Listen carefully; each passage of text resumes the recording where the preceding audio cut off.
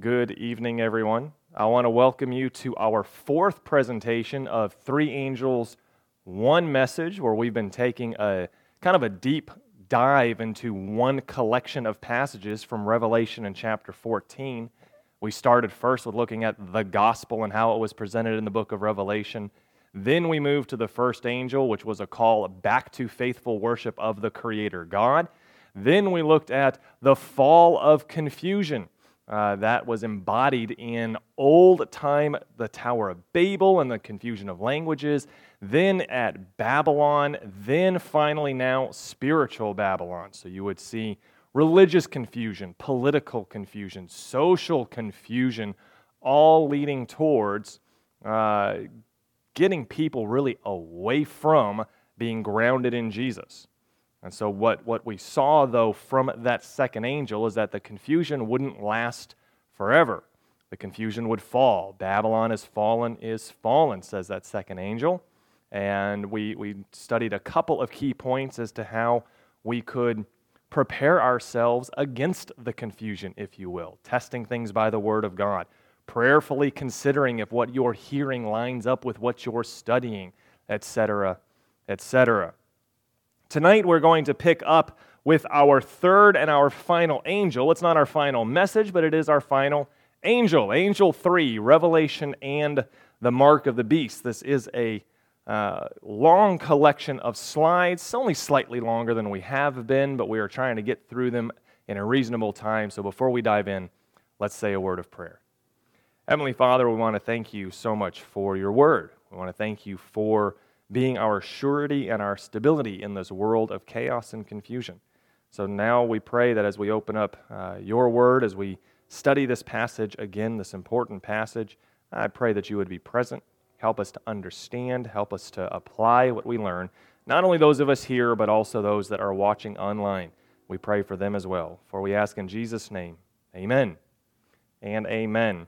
Well, let's ask the question, what is the mark of the beast? This is an oft talked about, oft debated. Sometimes it gets pretty fantastical when anyone brings up this particular topic. Maybe you've heard that the mark of the beast is a tattoo, a brand, or a mark on the skin. Some people like to think of it maybe like the tattoos that the Jews got during the Holocaust. That practice will be reinstituted again, but this time for Christians. You get a tattoo on your arm, get a tattoo on your head, and that's how they will tell if you are have the mark of the beast. Have you heard of that?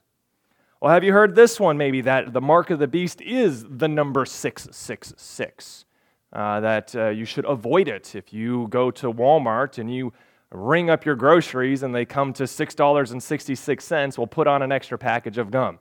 If you go to the DMV and you get the license plate where those three numbers say 666, change it out for something else. That actually did happen in the state of Arkansas when I was growing up. It happened to be that time when the number came up in the sequence. That was the most requested replacement plate. And no one wanted it. But you could see a few of them driving around because some people saw that just the number itself is not associated or is not the mark of the beast.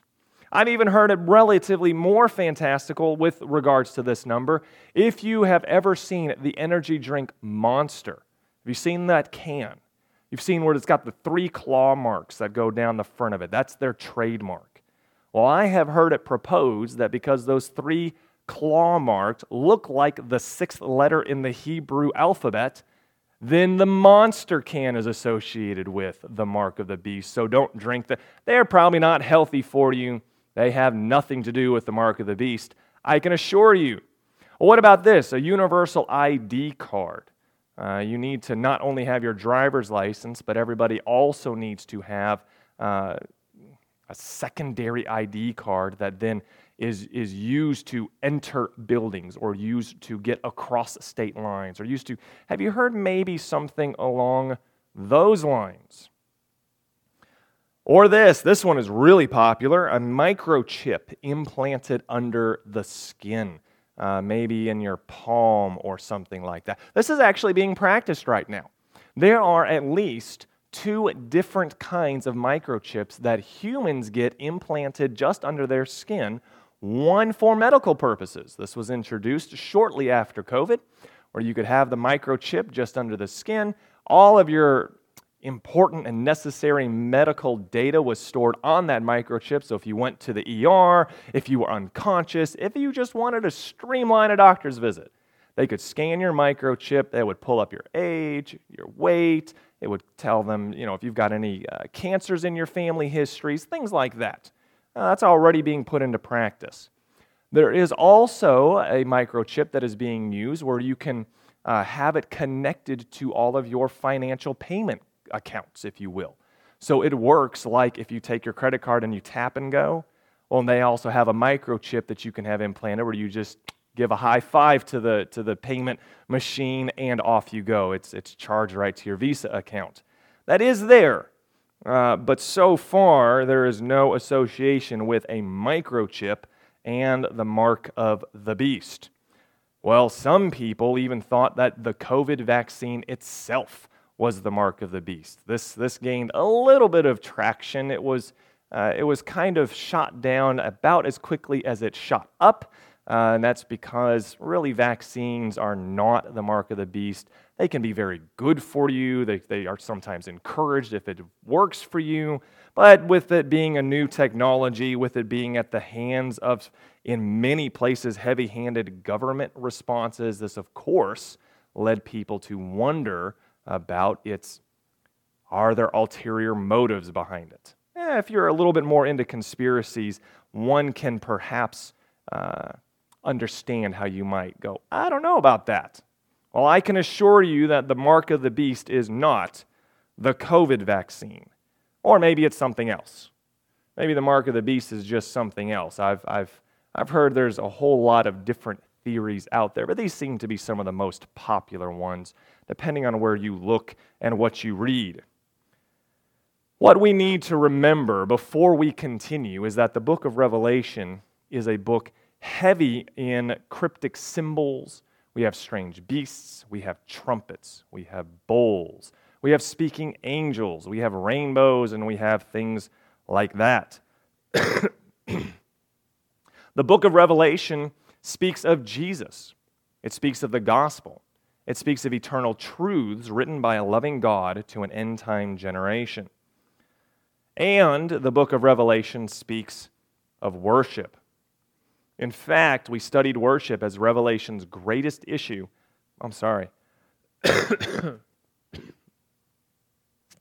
In our second presentation. Why? This is going to be annoying, I can tell. Because the central issue in Earth's final conflict has to do with worship. The conflict between Christ and Satan began in heaven over worship. It will come to its final climax over worship. So what should we be looking for with the mark of the beast? Well, first, let us briefly review to make sure we understand this vital point. The messages we've been studying are so important that they are pictured as being carried by three angels flying swiftly through the sky. We devoted one whole presentation to the everlasting gospel, a defining quality about these angels. I'm not going to reread all of them. We have read them many times before. The first angel did cry out, though, fear God and give him glory, because the hour of his judgment has come, and the heart of it, worship him. Worship. Heaven's first appeal is to give our supreme allegiance and heartfelt worship to the Creator in light of heaven's judgment. In our last message, we studied that Babylon represents a confused, apostate religious system that has substituted falsehood for truth while aligning herself in unholy unions with world governments. She rejected the pure truths of the Bible. She preferred to mix truth with error so that the second angel's message announces that she has fallen from God's favor and we should not share in her confusion. In fact, there was a warning a couple of chapters later to come out of Babylon, and then God calls you his people. Don't stay in confusion is the warning. Note, one cannot faithfully worship God if we have mixed truth with error. That's in the first and the second angel's message. It's got to be a pure worship, or it's not faithful worship. It is something else. We've continued now with the first verse of this third angel. Let's read it. And another angel, a third, followed them, saying with a loud voice, "If anyone worships the beast and its image and receives a mark on his forehead or his hand." With this first verse, we see again that worship is at the forefront of the proclamation. The angel recognizes another entity that people can worship, the beast and its image. It warns against doing such a thing, though. You do not want to be found with the group of people who worship the beast and its image. You don't want to be found there, because it goes on to say that if you are, you also will drink the wine of God's wrath, poured full strength into the cup of his anger. So is it clear that the heart of what we are studying is worship? Is that clear so far? Worship. Should we then be looking for the mark of the beast to be detached or unassociated from worship? No. We should see it closely connected to the thought, the idea of worship. So let's now turn our attention to its discovery. Before we can look to the mark, though, we need to look to the beast. The beast, Revelation 13. And before I go on, I want to say that this particular presentation is rather large. I have done my best to condense it down into a singular presentation, but there's so much I couldn't get to. We are leaving out other very relevant sections of the Bible just because I can't make this 200 slides and 3 hours long. We don't want to do that to either you or me. So if there are other questions, if there is a greater interest in the extra material, please see me or Kevin, Sarah, Anthony, Grace. Even Janet has done this study with me on the side. We have other resources. Contact us, DM us on Facebook. We can get the resources to you for greater study. So for tonight, we're going to go through some things a little bit quicker than I would prefer, but we're going to do our best. Well, one, we have already touched on that in Bible prophecy, a beast equals a nation. You might also hear it phrased as a king or a kingdom or a nation. Any one of those three are interchangeable. Today, we really don't have a lot of kingdoms, but we do have plenty of nations. And so that would be the equivalence if you read kingdom in the Bible. We will also see that this nation is a religious nation. The beast of Revelation 13 is a religious nation, and we know that because it blasphemes. If it were not religious, it could not blaspheme, in other words. How does it blaspheme? Well, Revelation 13:6 tells us this. He opened his mouth in blasphemy against God to blaspheme his name, his tabernacle, and those who dwell in heaven. And then again in Revelation 17, so he carried me away in the spirit into the wilderness. I saw a woman sitting on a scarlet beast, which was full of names of blasphemy, having 7 heads and 10 horns. You find the same nation depicted a couple of different ways, or at least 2, in Revelation. Revelation 13, it's depicted without the woman. Revelation 17, it has the woman. Both locations, the beast is blasphemous. That's the common thread that we're seeing. Since blasphemy is mentioned numerous times as one of the identifying features of the beast power, it must be significant. Let's discover how this term is used in other places in the New Testament. We got to let the Bible interpret itself, in other words. John 10:33, the Jews answered him, this is Jesus, they were accusing him of this. They said, for a good work we do not stone you, but for blasphemy. And because you, here's the definition, being a man, make yourself God. They were accusing Jesus of being blasphemous because they said he was only a man who claimed to be God. and he couldn't do that. Well, was Jesus a blasphemer? Well, certainly not. Well, why not? Well, because when Jesus claimed it, it was true. If you or I claimed it, it would not be true. It would be blasphemous. But Jesus had that right. Jesus was a mortal being, but he still claimed the privileges, the prerogatives of God as an equal. That wasn't blasphemy for him, but for anyone else, it would be. That's one definition. Our second definition, in Luke 5:21, again, they were looking to accuse Jesus of this.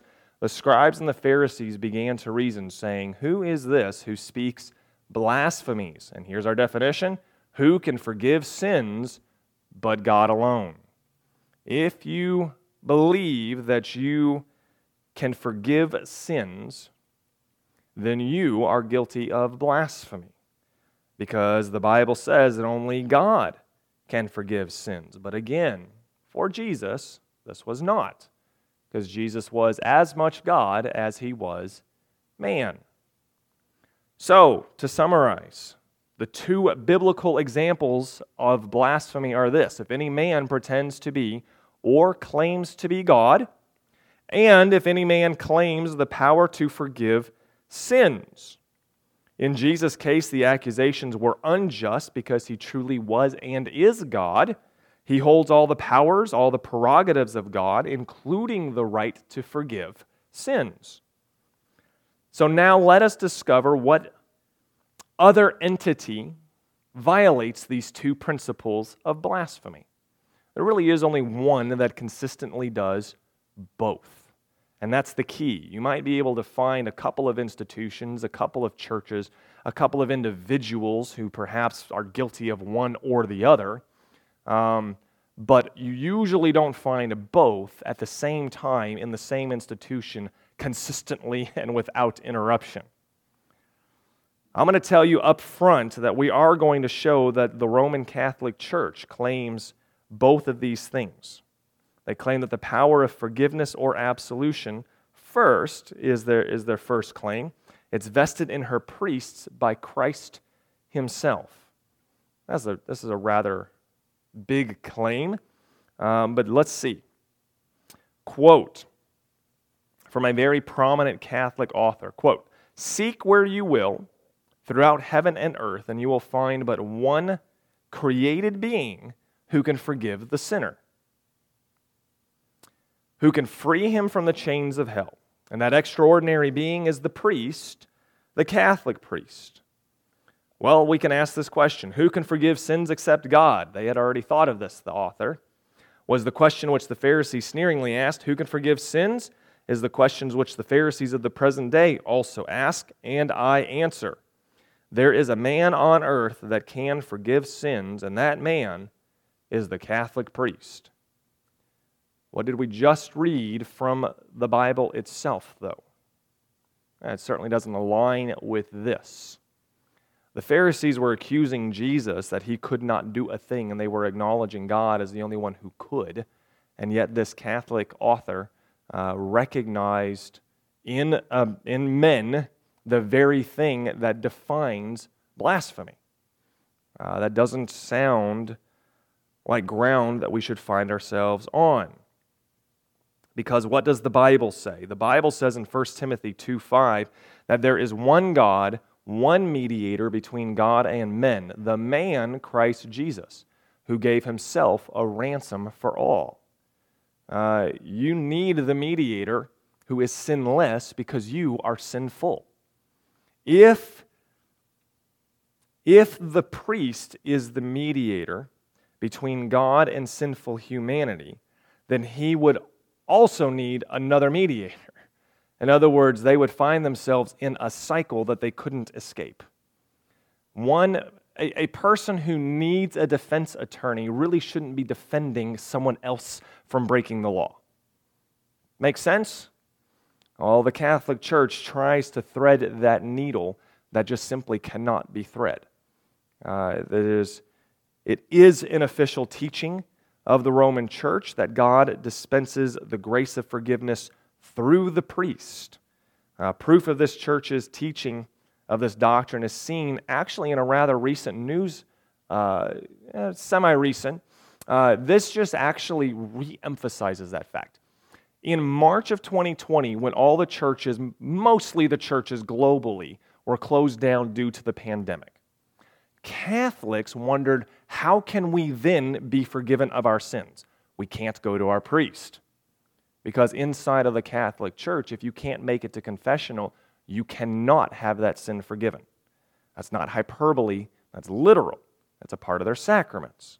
So the Pope made this declaration that, actually a Vatican tribunal that deals with matters of conscience, including confession, stated this, that though absolution of sin is the usual means through which sins are forgiven by a priest, in times of, that's supposed to be great necessity, such as with the ongoing spread of COVID at the time, other solutions are needed. In other words, because this is such a big deal, we are going to give you a secondary option. We will bestow upon you a secondary option. What is that secondary option? Well, Pope Francis said that people who can't manage to go to confession as a result of being locked down can confess directly to God. In other words, they believe that your sins cannot be forgiven except by a priest, but the Pope can give you permission to go to God directly. Thank you, but I will take 1 John 1:19 at its word. If we confess our sins, He, that is Jesus, is faithful and just to forgive our sins and cleanse us from all unrighteousness. So what does the Bible say? Who do you go to for forgiveness of sins? Right to God. Does the Bible say that that must pass through a priest first? No. Who does it say is faithful and just in your forgiving? Jesus. There's no ifs, ands, or buts to this. This is about how faithful and just He is when we go to Him with our confessions. That speaks so much about His love and His grace, His kindness and His long-suffering towards us. Why would we put up another barrier between us and our Savior who loves us? Why would we do that? Especially contrary to what the Bible has said. And how far does He take the forgiving? Well, good news, He takes it all the way, cleansing us even from all of the unrighteousness. That's wonderful news, my friends. I'm so encouraged by that.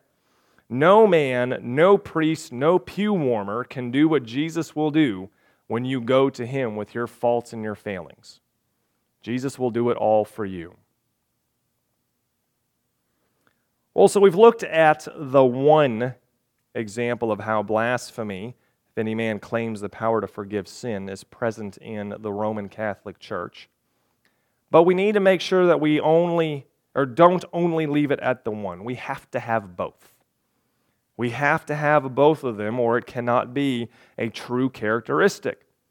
So now let's look at this second example. If any man pretends to be or claims to be God. A somewhat lengthy quote, but bear with me.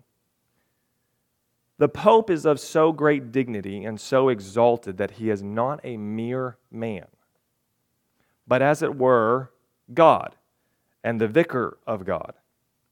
Hence the Pope is crowned with a triple crown, as King of heaven, as King of earth, and of the lower regions. In other words, he also has the rulership, the authority over hell. That's what that would mean.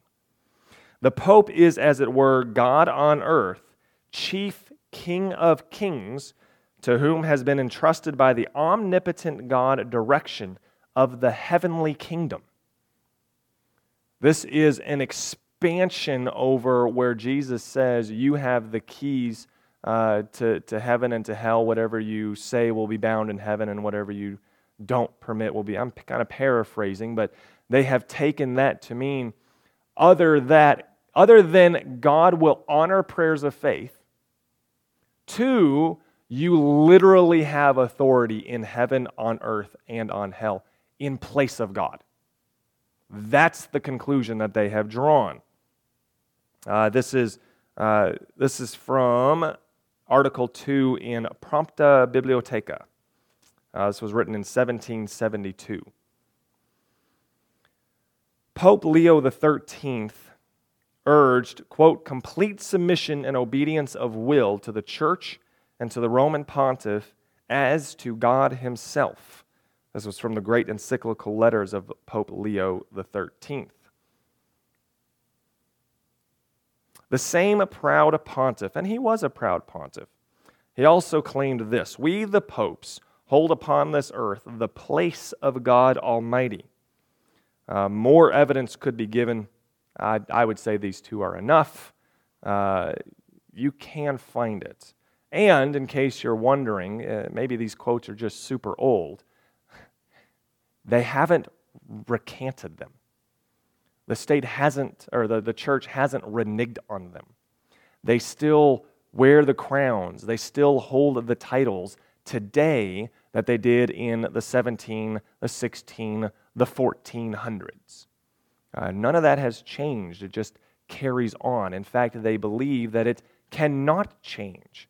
Even when you have a heretical pope, that pope is still respected as carrying these titles.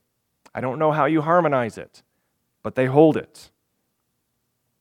The Roman Church certainly believes that the Pope stands in the place of God himself on earth. So let's look at these identifying characteristics. It's a nation that is religious. In other words, it's an unhealthy union of church and state. And we talked a little bit last week on how you can have a healthy union. You can have Christian ideals supporting a political movement for something good. And an example I like to use is abolition. You could use temperance movements, things like that. They kind of went hand in hand at times. This would be an unhealthy union. We saw that it's blasphemous. If you read through the Bible, you will see that it's received its power from imperial or pagan Rome, and that it would rule for a set time. Revelation 13, verses 4 and 5 say, they worshipped the dragon, for he had given his authority to the beast, and it was allowed to exercise authority for 42 months. The dragon was a well-known symbol for imperial Rome, for pagan Rome. It means other things in the Bible, but it is certainly this. Historically speaking, we need to do a little bit of math. When we are calculating time periods, because you notice we just saw a time period right here, 42 months. When calculating these time periods in the Bible, especially in prophecy, you have to do it a little different. It's not a 1-to-1 ratio in that 1 day equals 1 day. In the Bible, in prophecy, we call it a day-to-year principle. It means that for every day mentioned in the prophecy, we actually count in terms of years. These two references in Numbers 14:34 and in Ezekiel 4:6 give the principle, one to the Israelites and one to Ezekiel. And these were from the word of the mouth of God himself. We're not taking it from Moses. We're not taking it from Ezekiel. God says, here's the principle. 1 day, 1 year. So now let's look at this, 42 months. In ancient calendars, they did not have the 30 or 31, 30, 31, 30. They didn't count like that with your knuckles because they didn't know that there were 365 and a quarter days. They believed that there was a fixed 30-day month, a fixed 360 days. All the ancient calendars operated on this because it came from, I believe, Egypt or certainly Babylon, the ancient Babylonian Empire. They like to work with good rounded numbers. So they had 30-day months. You just do the simple math. 30 days times 42 months is 1,260 days, prophetic days. So if you take that principle into account, that's years. That's all we're looking at. It is It is also described the same time period. It's described different ways elsewhere in the Bible, most notably Daniel chapter 7, where you will see it read, one, literally as the 1,260 days, but also as time, times, and the dividing of time. So that would be a time as a year. Times, being plural, would be 2 years. And the dividing of time, of course, would be half a year. So that comes up to 3.5 years. Same thing. 1,260 days. Again, lots of places we can go to build our case for what we're making today. We just don't have time for all of it. Well, let's look at this. Historically, when Constantine moved the capital of Rome in AD 330 from Rome to Constantinople, it left a leadership vacuum in Rome. That vacuum was fairly left open until about AD 538, when Justinian, the Roman emperor, officially granted the Roman bishop the role of defender of the emperor's empire, the definer of heretics, and defender of the faith. This was the Roman emperor basically said, I'm not there anyways, it's kind of nice in Constantinople. I've left the bishop in an unofficial capacity. Well, in this year, they made it official. The scepter was handed over, the titles were bestowed, and now the Bishop of Rome got to rule. The Pope then filled this void, became not only a powerful religious leader, but also a political force to be reckoned with in Europe. The papacy, and that's a little different than just the Catholic Church. The papacy is the Vatican, the city, the little city-state, because it is its own nation, if you will. And it's the church. The Catholic Church and the Vatican make up the papacy. So the papacy exercised great influence from AD 538 for 1,260 years until the year 1798, when Napoleon's general Berthier took the Pope captive. Now, some people have said, yes, Pastor Aaron, that was not the first time that the Pope had been captured in history. That's true. It's not the first time the Pope had been captured. Well, why does it matter? Well, because when the Pope was captured this time, it lasted. It really put an end to the high level of influence that the papacy exercised in Western Europe until that point. The church had already been a little on the decline, but then when that happened, it really went out of fashion. At other times when the Pope was captured, the church still kept influencing kings and monarchs and rulers and the like. Even when the Pope was in a dungeon cell somewhere. Not this time.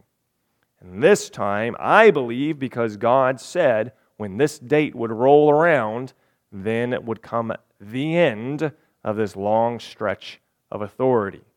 When God says it, it's going to happen. Berthier and his army captured Pope Pius VI. They removed him from his throne. The aged pontiff was hurried from prison to prison and at length confined in a fortress at the top of the Alps, where he died in exile in 1799. This was an extremely serious blow to the papacy, but it wasn't fatal, because it says that the beast was wounded as if it were dead. It's a very interesting wording that the Bible gives it, because it doesn't say that the beast was wounded dead. It was as if, like a cockroach. You ever stepped on a cockroach and off it goes again? You step on it again and off it goes again. Just to be fair, I have family members who are Catholic. I know I have a lot of respect for many Catholics. There are some who are deeply faithful, and this is not an insult on them. The wound just didn't kill it, is what all we're trying to say. And why is that? Well, because Revelation 13 continues after the mortal wound was received by the first beast. Another beast comes up, It exercises all the authority of the first beast in the presence, makes the earth, its inhabitants, worship the first beast, whose mortal wound was healed. You can be terribly wounded and live. There are some incredible x-rays out there of railroad spikes through the skull, of people just, missing whole sections of bodies, and they should have bled out, and miraculously they were sustained, and so on. This mortal wound carried the same result. Anyone looking on at the papacy in 1798 would have said it's done for. But the Bible tells us that that wound was going to heal. Well, it's not far-fetched to see how that wound has healed today. The Roman papacy is gaining in authority, power, and influence around the world. World leaders welcome the Pope as he travels around the world as an ambassador of the Church of Rome. In fact, the papacy is the only place that has, it's the only church that also has its own embassies that other world leaders then go to and send their own ambassadors. It's a church, don't forget. There is not another church around the world that has that. There is not another church as worldly famous as Billy Graham was. He could not go where the Pope goes and get the red carpet treatment.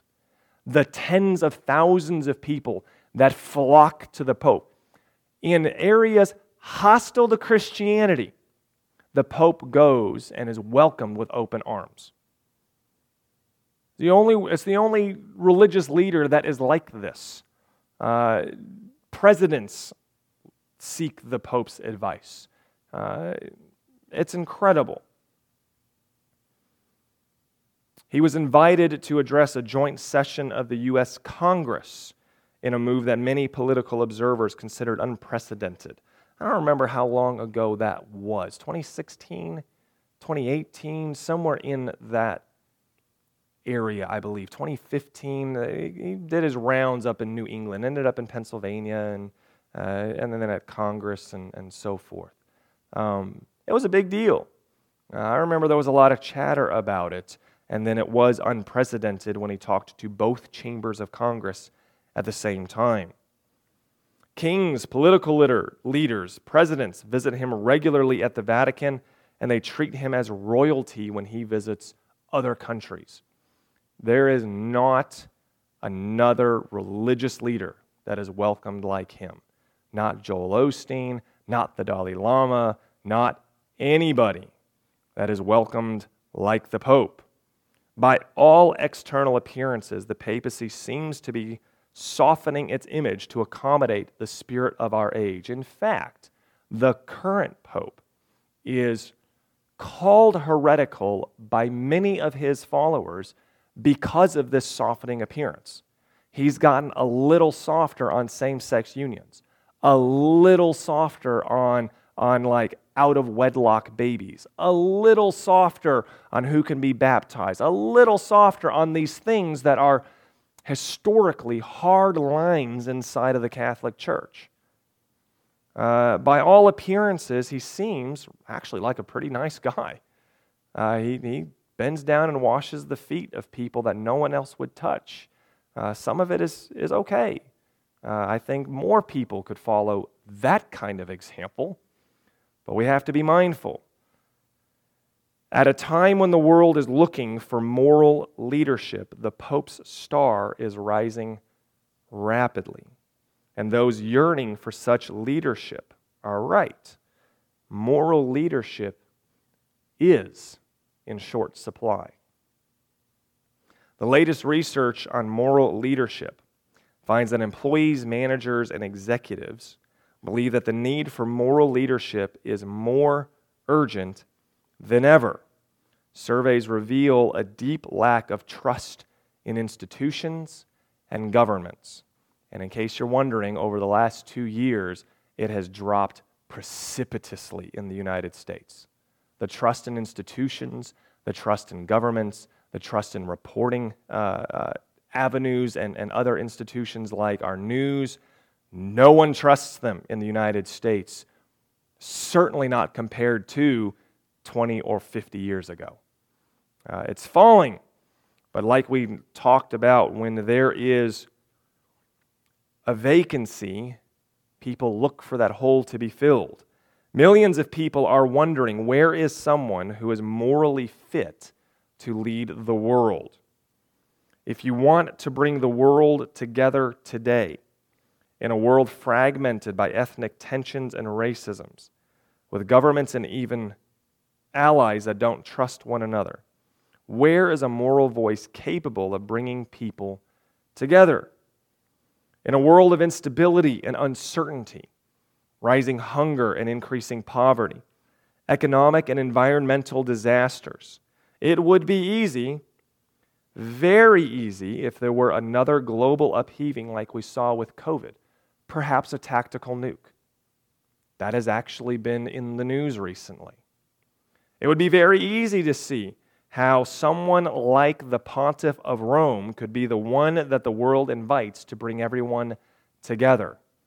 Because if you'll remember, or if you weren't here and you can watch it on our The End to Confusion, one purpose to confusion in reference to how cults operate, they confuse their followers so then the leader can be chosen a little bit more certainly. When there's lots of confusion, people look for stability. When you have everybody seemingly failing you on who you can trust, and one person comes forward and says, "You can trust me, I am morally upright," and everyone else goes, "Sure he is." It's very easy to add stability, if you will, to a world of confusion. It's not a far-fetched kind of way to kind of piece some of these things together. We just talked on this. Human nature looks for stability from confusion. And the Pope is already revered the world over by leaders of every nation and religion. It's not hard to see how he could rise to the top and everyone look to him as a moral guide, a moral fixed point, if you will, in a world of confusion. But this doesn't answer one question that we need to ask, because remember, we are talking about the mark of the beast. Well, what vehicle could the devil use, or what he might suggest to unify society? We have to ask this. Have you ever wondered what he might use? Well, history often repeats itself. We've mentioned him once before. Let's return just for a moment to the days of Constantine. Constantine was in charge about the time that Rome was falling apart. Germanic tribes on their shores, financial instability, the money was just kind of going around. They weren't conquering. People were just staying at home and debating things in cycles. Rome really just kind of fell. It really wasn't conquered. So in an attempt to save his empire, Constantine turned to religion. He found something. The authority of the church combined with the power of the state, it became the very instrument that Constantine was searching for. People find peace and stability in faith. And so he united the two. Christians had a special reverence for Sunday, since Christ rose from the dead on that day. Christians in Constantine's time kept both the Sabbath and Sunday. One because it's in the Bible, and the other one because Christ rose on that day. That kind of kept them both. The pagans of Constantine's time were often sun worshipers. The continual strengthening of the sanctity of Sunday in the 4th century, it was a calculated political and religious move to save the empire at a time of crisis. If you've got one group yelling at the other and that group accusing this group, well, if you find common ground that the two of them can stand on, and then the emperor comes out and says, "Here's your common ground, stop fighting," that lends itself to stability. Constantine was looking for that. He wanted his empire united, and the Roman church wanted it converted. That's precisely why Constantine passed the first Sunday law. The church reinforced its decree in church councils by making Sunday the sacred day of worship. We read this. Arthur Weigel is a renowned historian. He says this: the church made a sacred day of Sunday, largely because it was the weekly festival of the sun. It was a definite Christian policy to take over the pagan festivals endeared to the people by tradition and give them Christian significance. It wasn't only done for the days of worship, it was also done for the idols that they worshipped. I believe Saturn and Peter are the exact same idols. St. Peter, if you look in Catholic Church. I believe it might be Mars and Peter. That would make a little bit more sense, and Zeus and John or something like that. You can find the same pagan idols in one temple with the idols that represent supposed saints in the Catholic Church. Exact same idols. We see this with other holidays as well, All Saints' Day and so on. A common day of worship does have the potential to unite a divided world. And we're certainly living in a divided world, if you will. As we have emphasized to start off our presentation tonight, the central issue of Earth's final conflict will be worship. The issue of the mark of the beast revolves around worship, but it also focuses on the issue of authority, whose and how. Because that's what we have to get to. We have to ask a couple of these questions. Whose authority and how does the mark of the beast revolve around worship? Well, one, you start with something that we know. The Sabbath is the eternal symbol of our rest in Jesus Christ. We looked at that. We studied it. The seventh day of the week is at the heart of how we worship God. From creation to Exodus to Isaiah to the Gospels to the book of Acts to the epistle to the Hebrews to Revelation. The Sabbath is that focal point for worship. In terms of how we worship God. We've already been called back to this faithful worship by the first angel, and with the Sabbath's connection to creation, we acknowledge God's authority in our lives. Because by recognizing the connection between Sabbath and creation, we recognize God's authority as our Creator. That's the connection. The biblical Sabbath means that we rest in Him because of what He has done in creating and redeeming us. We can't make ourselves. We can't save ourselves. He did it. Sabbath tells us that. We observe the Sabbath to acknowledge His creatorship and sovereignty in our lives. We keep the seventh-day Sabbath not to work toward salvation, but because we are already saved. That's why it's a rest in Him. He's already done the work, and we just accept it. That's what the Sabbath is. But the Church of Rome claims that Sunday is the mark of its ecclesiastical or church authority. We saw the connection of the Sabbath with Jesus, but the church, the Catholic Church, claims that Sunday is the mark of its authority. Let's see what they say. Of course, the Catholic Church claims that the change of the days of worship, was her act. And the act is a mark of her ecclesiastical power and authority in religious matters. That's the American Catholic Quarterly Review. The Roman Church claims that the mark of its authority is its right to change the Sabbath from the seventh day of the week to the first day of the week. Now, we're going to correct something in just a moment.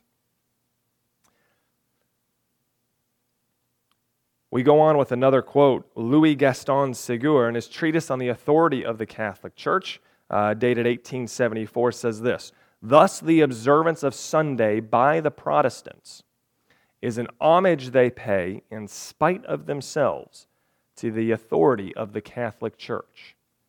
somewhere in my boxes, still packed from moving, I have my own copy of a little tiny Catholic catechism where you can flip to the pages. I have them marked and I have them highlighted, where they ask the question, what is the Sabbath? And the Catholic catechism will say, the Sabbath is the seventh day of the week.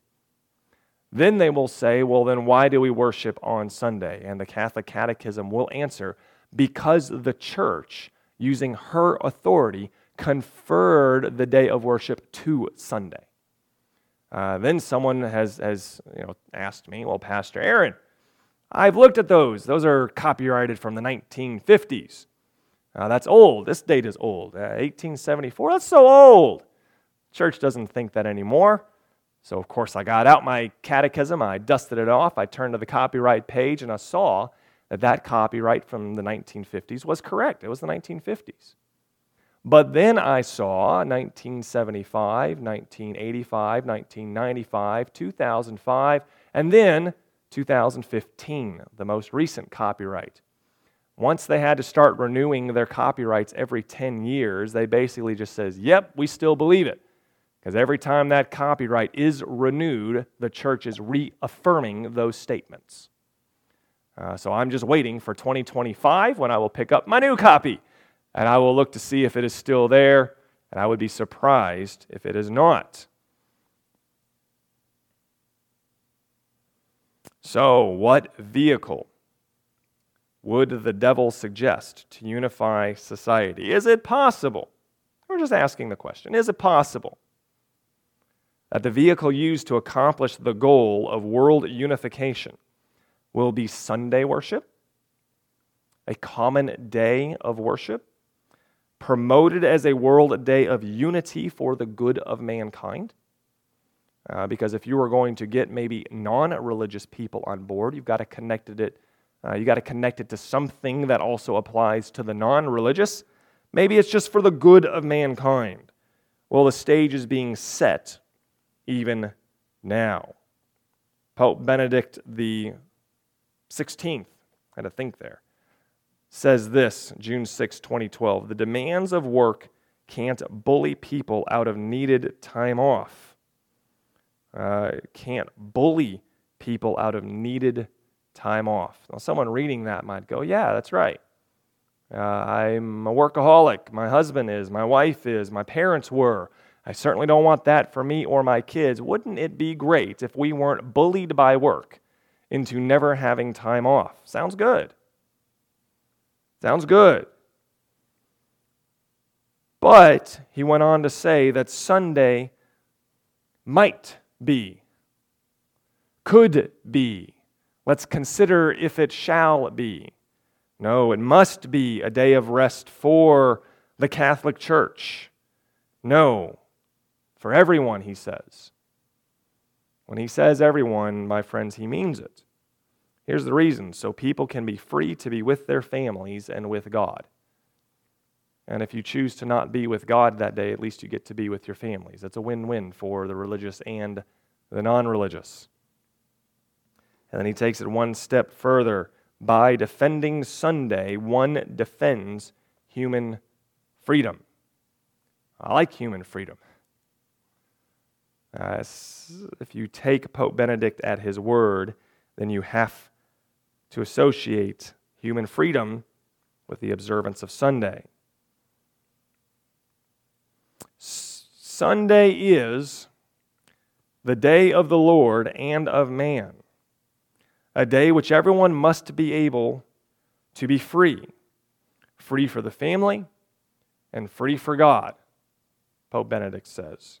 Make no mistake about it. The day is coming, and I believe it's possibly sooner than we think. I have, I guess, my own personal opinions as to why I think it might be sooner than we think, but I believe sooner than we think, laws will be passed restricting religious liberty. As a side little parenthetical, the Pope says that Sunday is the day of the Lord and of man. Did we see that? The Bible says that the Son of Man is Lord of the Sabbath, and that the Sabbath was made for man. I would encourage us that we take the Bible as it reads and that we always test what is said with what is written. Because if we take one man at his word, then we have to throw out these Bible verses without putting too fine a point on it.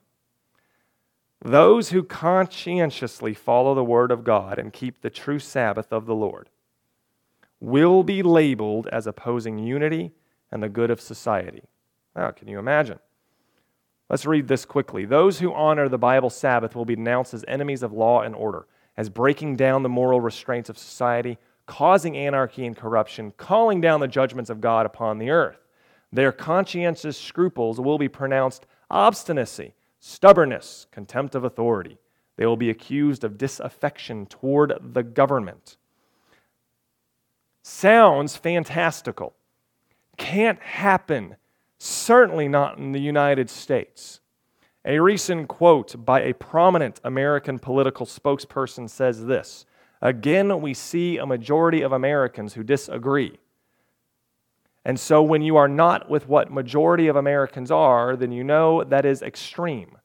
That is an extreme way of thinking. It's an extreme way of thinking to not just go along with the majority of what Americans are thinking. This should catch our attention because in the United States tradition, we have very clear parameters put in place to protect the minority from the predations of the majority. You should not be labeled extreme if you choose to just not go along. And I would say that this should certainly catch our attention as the word extremist is being used with increasing abandon in our public discourse. It's being thrown around like it's Christmas morning and your kids are playing with the wrapping paper. Everything is an extremist this. And what extremist has come to mean is you don't agree with what we want you to agree with. That's how it's becoming more and more used like. It's almost also always in the context of a threat to our democracy. So if you find yourself in a minority and you aren't going along with the majority, you can today be labeled an extremist and a threat to our democracy. It no longer takes great leaps of the imagination to draw the connection from in the minority, and that would be Sabbath keeping in this conversation, to a threat to democracy or a way of life, or even freedom for people, as the Pope would say. If you're not a part of all of that, the only thing left, mostly unsaid, is what to do with those that are labeled extreme. Because, of course, you do something with people that are labeled a threat to democracy. So what is the mark of the beast? What is the mark of the beast? While it still seems inconceivable to us today, this is a continuation. I actually do want to continue the thought from this last one. It still seems inconceivable to us today that anything like that could threaten us today, except it's not far-fetched. Regardless of how you fall, this is my interpretation of the 2 years of COVID, generally 2 years. During COVID, governments around the world forced under penalty of fines and imprisonment the closure of houses of worship around the globe. That was a manner of enforced worship. How so? Well, because it was declared you must worship at home or else. That is a manner of enforced worship. It has been demonstrated that governments across the globe need only to declare something an emergency, and they will rapidly violate religious liberties in many forms. And it generally works that if the power can be exercised in the negative sense, stay away, governments also have a track record of enforcing it and do this in the positive sense. Well, they've already flexed one direction. The mark of the beast would suggest flexing the other way. That's all we're saying. So what is the mark of the beast? Well, the beast is the papacy, the Vatican, the Catholic Church. That it is Sunday observance is what it claims as its mark of authority. And that the mark of the beast is enforced observance of Sunday as a sacred day of worship. It's forced. Revelation 13 tells us that under threats and penalties and coercion, you take it or else. So that's why it is enforced. Revelation 14:9 says this, though. Another angel, a third, followed them, saying with a loud voice, if anyone worships the beast and its image, receives a mark on his forehead or on his hand, he also will drink the wine of God's wrath, poured full strength into the cup of his anger. He will be tormented with fire and sulfur in the presence of the holy angels and in the presence of the Lamb. And it will not be a pretty day for the worshipers of the beast and its image, whoever receives the mark of its name. In other words, God is desperately warning you and I about what will happen to those who ally themselves with the beast and follow after its claim to worship. Those who have rejected the first two angels' warnings, the call to true worship and away from religious confusion, find themselves in danger of being on the receiving end of God's wrath in the judgment. How are God's people to respond to this challenge to God's authority, this challenge to his prescribed means of worship? Well, if worship on Sunday, eventually enforced, is the mark of the beast, what is the alternative? Is there an alternative? Well, Jesus says in John 14:15, if you love me, keep my commandments. And I prayerfully hope each one of us can answer to the affirmative on the first one. How are we doing on the second half? Do you love Jesus today? God's people are always motivated by their love for him. God's people are not motivated out of fear. They are not motivated because if I do this, then God will gift me something. It's not a tit-for-tat kind of exchange in our relationship to him. We are motivated by love. How has Jesus said that we can show our love for him? Well, faithfulness is how we can show our love to God. And it brings us to the counter option for the mark of the beast, the seal of God. Revelation 7 verse 2 says, I saw another angel ascending from the rising of the sun with the seal of the living God. Seals in ancient times were used to notarize or attest to the authenticity of official documents.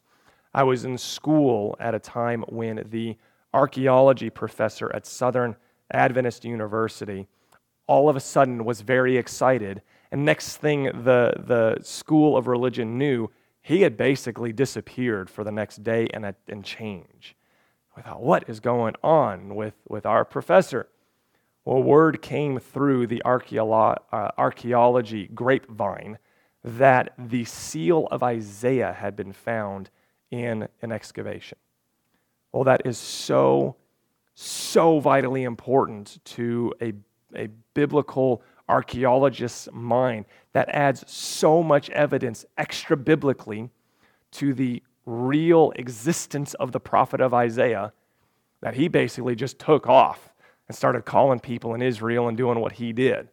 It was very exciting to find these seals. Often, the seals that we find are the only pieces of evidence of a person's proof of their existence. Because some things are so old and they've mostly been destroyed. They're very important. Everybody who was anybody had a seal. People designed their seals to be unique, distinctive, and individualized. And they were used this way, and this is not going to be uncommon to us. If you ever had anything notarized, if you have a marriage certificate or a birth certificate, we do the same thing today. With the contract or the agreement, there would be a bit of a sealing wax. They would press the seal into it as evidence that the document was genuine. To be authentic, a seal must contain at least 3 elements. We still do this today: the name, the title, in the territory of the individual whose seal it was. And you would see that like Mrs. Jane Doe, County Clerk, Catoosa County on your marriage certificate, something like that, right? We see that. Same three categories. Since the final conflict is over worship and God's authority is revealed in His law, we expect God's seal to be embedded in that law. In fact, the prophet Isaiah says this, "Bind up the testimony, seal the law among my disciples." At the heart of God's law, we read the fourth commandment, the one dealing with the Sabbath, which says this in part. "Remember the Sabbath day to keep it holy. 6 days you shall labor and do all your work, but the seventh day is the Sabbath of the Lord your God. For in 6 days the Lord made the heavens and the earth, the sea, and all that is in them, and rested the seventh day. Therefore the Lord blessed the Sabbath day, and He hallowed it." We see in this commandment the name, the Lord your God. And it doesn't just give His name, He also tells His relationship to you. The Lord your God. The title, the one who made, Creator. I made it all. And His territory, the heavens, the earth, the sea, and all that is in them. His territory is as expansive as it gets. Some of the old Napoleons or the old Stalins would be jealous of this kind of territory. God claims everything as His. The Sabbath places us in a special position of worship and loyalty to the Creator.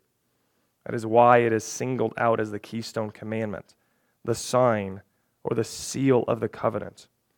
Most of the 10 Commandments are accepted even by secular people as good. Non-religious people look at don't murder and they go, yep. They look at don't steal, they go, yeah, I don't want anyone taking my stuff from my car. You know, they look at don't covet or don't cheat with my spouse. Yeah, don't do that. We can agree with that. You know, kids, honor your mother and father, and they say, yes, you hear that, little Jimmy? Even the non-religious agree with most of the 10 Commandments. Religious people even agree with the other ones.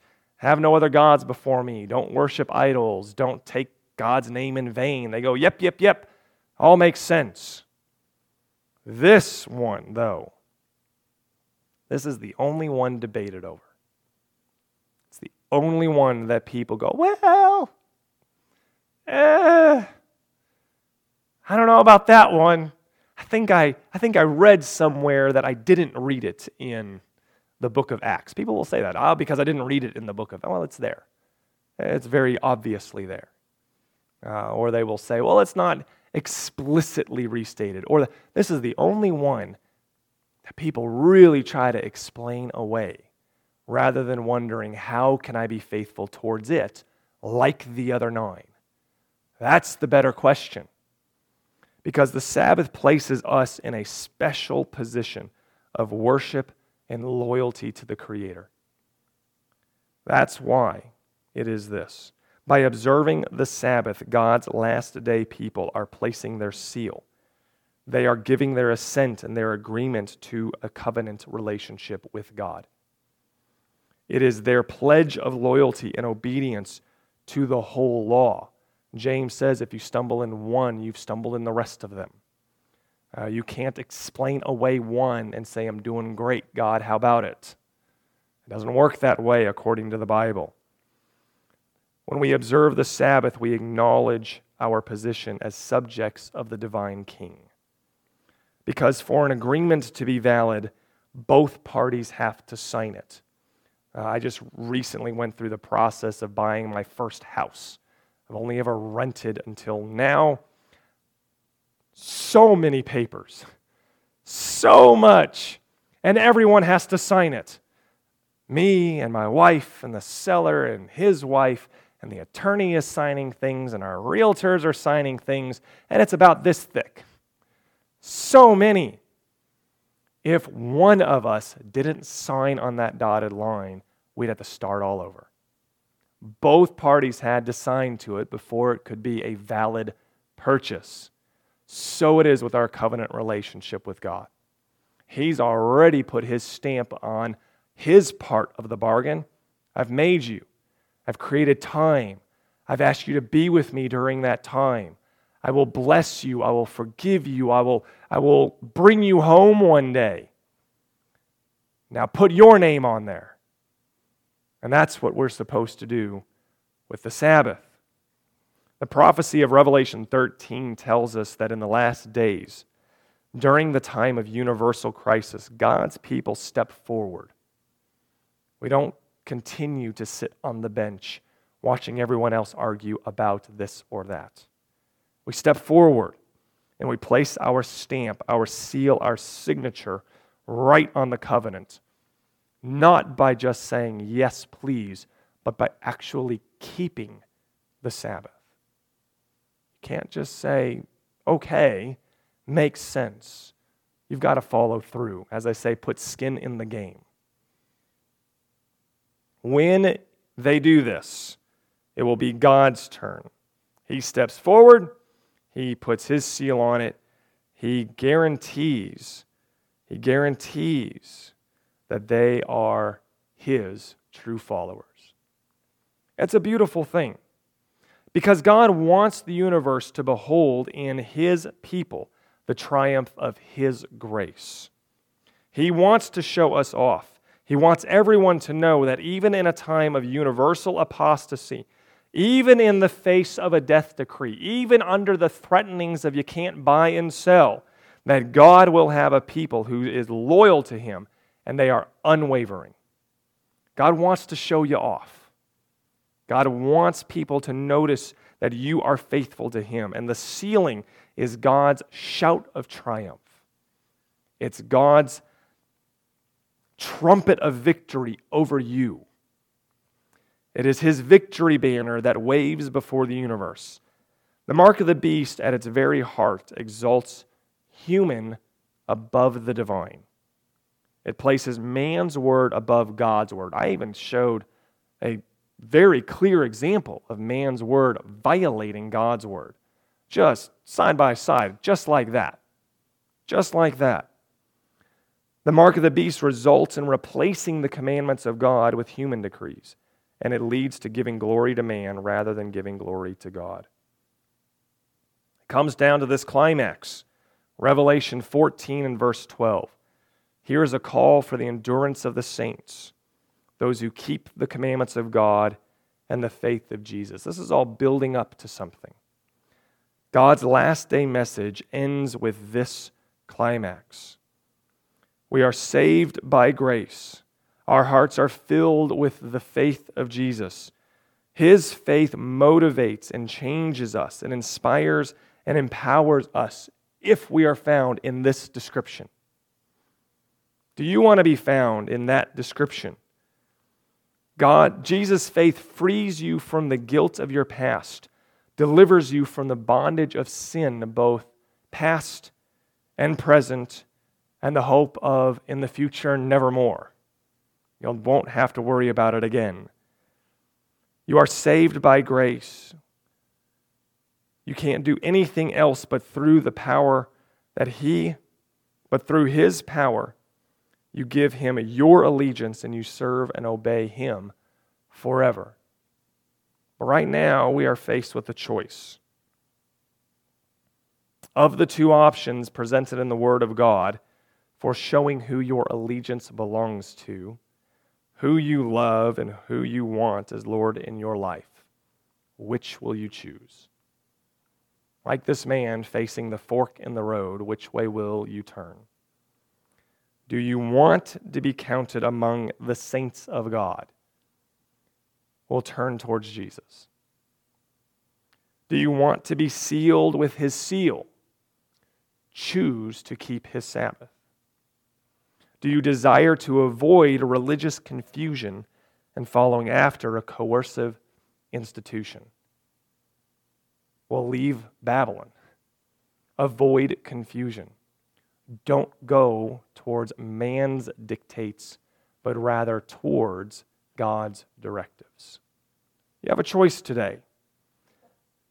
And today you will face the same challenge put forth by Joshua to Israel of old. Choose this day whom you will serve. Will it be God or will it be the beast? Let us pray. Heavenly Father, we thank you for your word, and we thank you for the warnings.